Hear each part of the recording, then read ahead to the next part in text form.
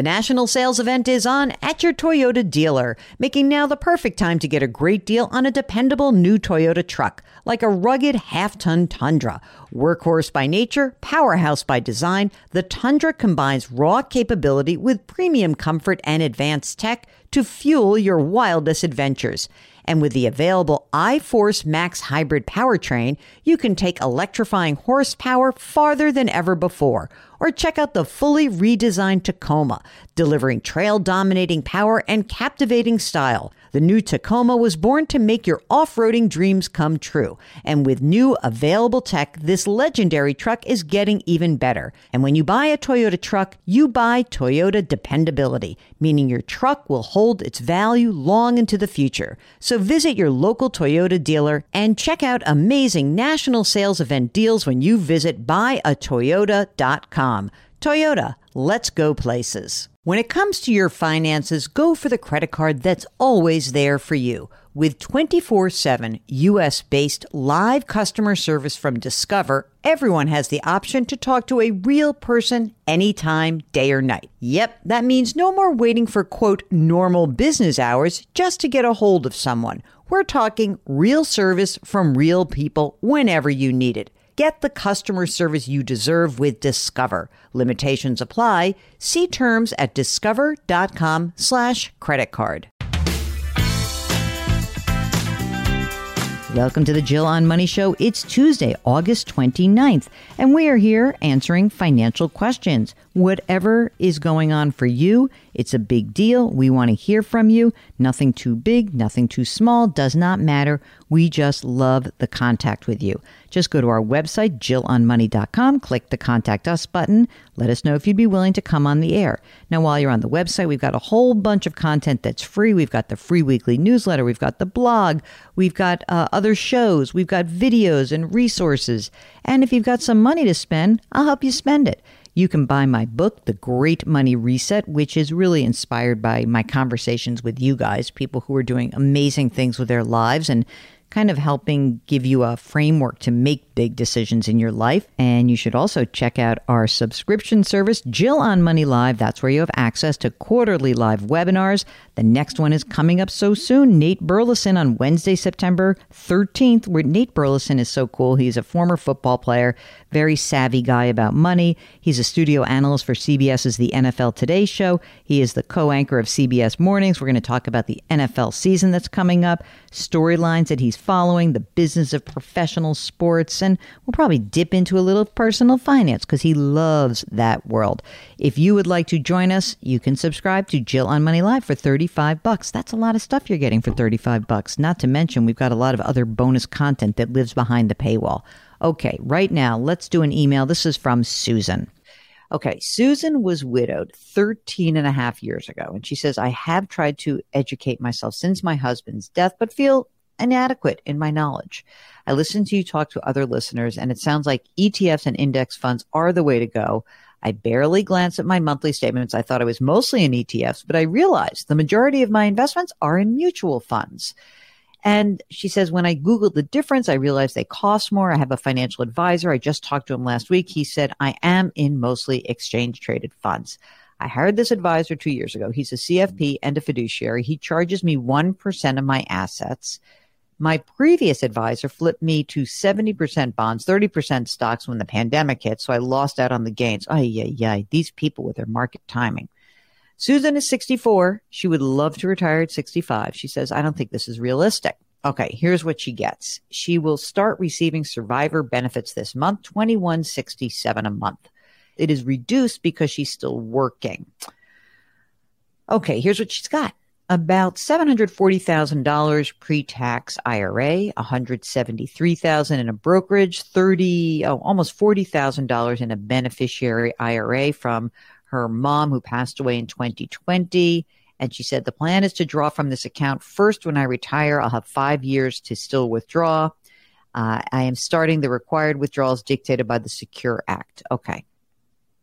I have an inherited annuity as well. It's worth $30,000. I'll be withdrawing from in the next 3 years. $16,000 in a 403B. It's pre-tax, and she's contributing 6%. Gets a little match on that. 137,000 in online savings, 29 grand in a money market account.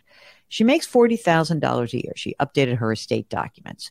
She wanted to get my thoughts on can she retire at her full retirement age of 66 and 10 months and be okay? Is the large amount of my IRA mutual funds, is it reasonable? I wish I could retire when I turn 65 next year. I'm tired of working and being responsible for everything. I don't have support, kind of tired of doing everything on my own. And she owns a condo. It's worth 290 grand. She's got $143,000 on her mortgage. The rate's low, 3.25%, needs updating.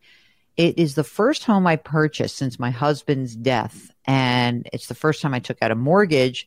I had purchased 2 other homes with cash, and my condo value has gone up by $40,000 since buying it in 2021. And she says, I'm thinking I can sell it, make a profit, rent until I retire. And if I stay, I have to do the upgrades. I don't think I'll ever recoup the money. 3 grown children. 2 still depend on me for financial help every now and again. The other one is totally independent. No pension, healthcare is through work. Thanks for taking the time. All right. So, one thing that she didn't mention was how much she needs to live on. But she's making 40 grand a year. I don't think there's a problem here. I mean, you're going to have, first of all, you make 40 grand a year right now. Then you're going to start pulling money out of your retirement account, out of your inherited account. You'll use that money to, I think essentially pad the money in that first year that you'll probably when you're not working. I think I would just use that and basically say that's 40. Now I'm not working for a year. I've got 40 coming in. That's 1 year down. And then you file for your Social Security after that, at your full retirement age.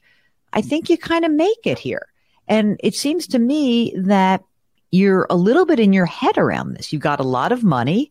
You're not living. Again, you didn't tell me how much money you need to live on. But if you're making 40 grand a year and not pulling a lot of money out right now from these other accounts, you should be fine. In terms of the condo, if you wanted to sell it and rent, that's fine. But, you got to make sure that you can rent something that's reasonable. And maybe it makes more sense to just stay where you are until you retire and then do it. I don't know. That's more of like a quality of life question.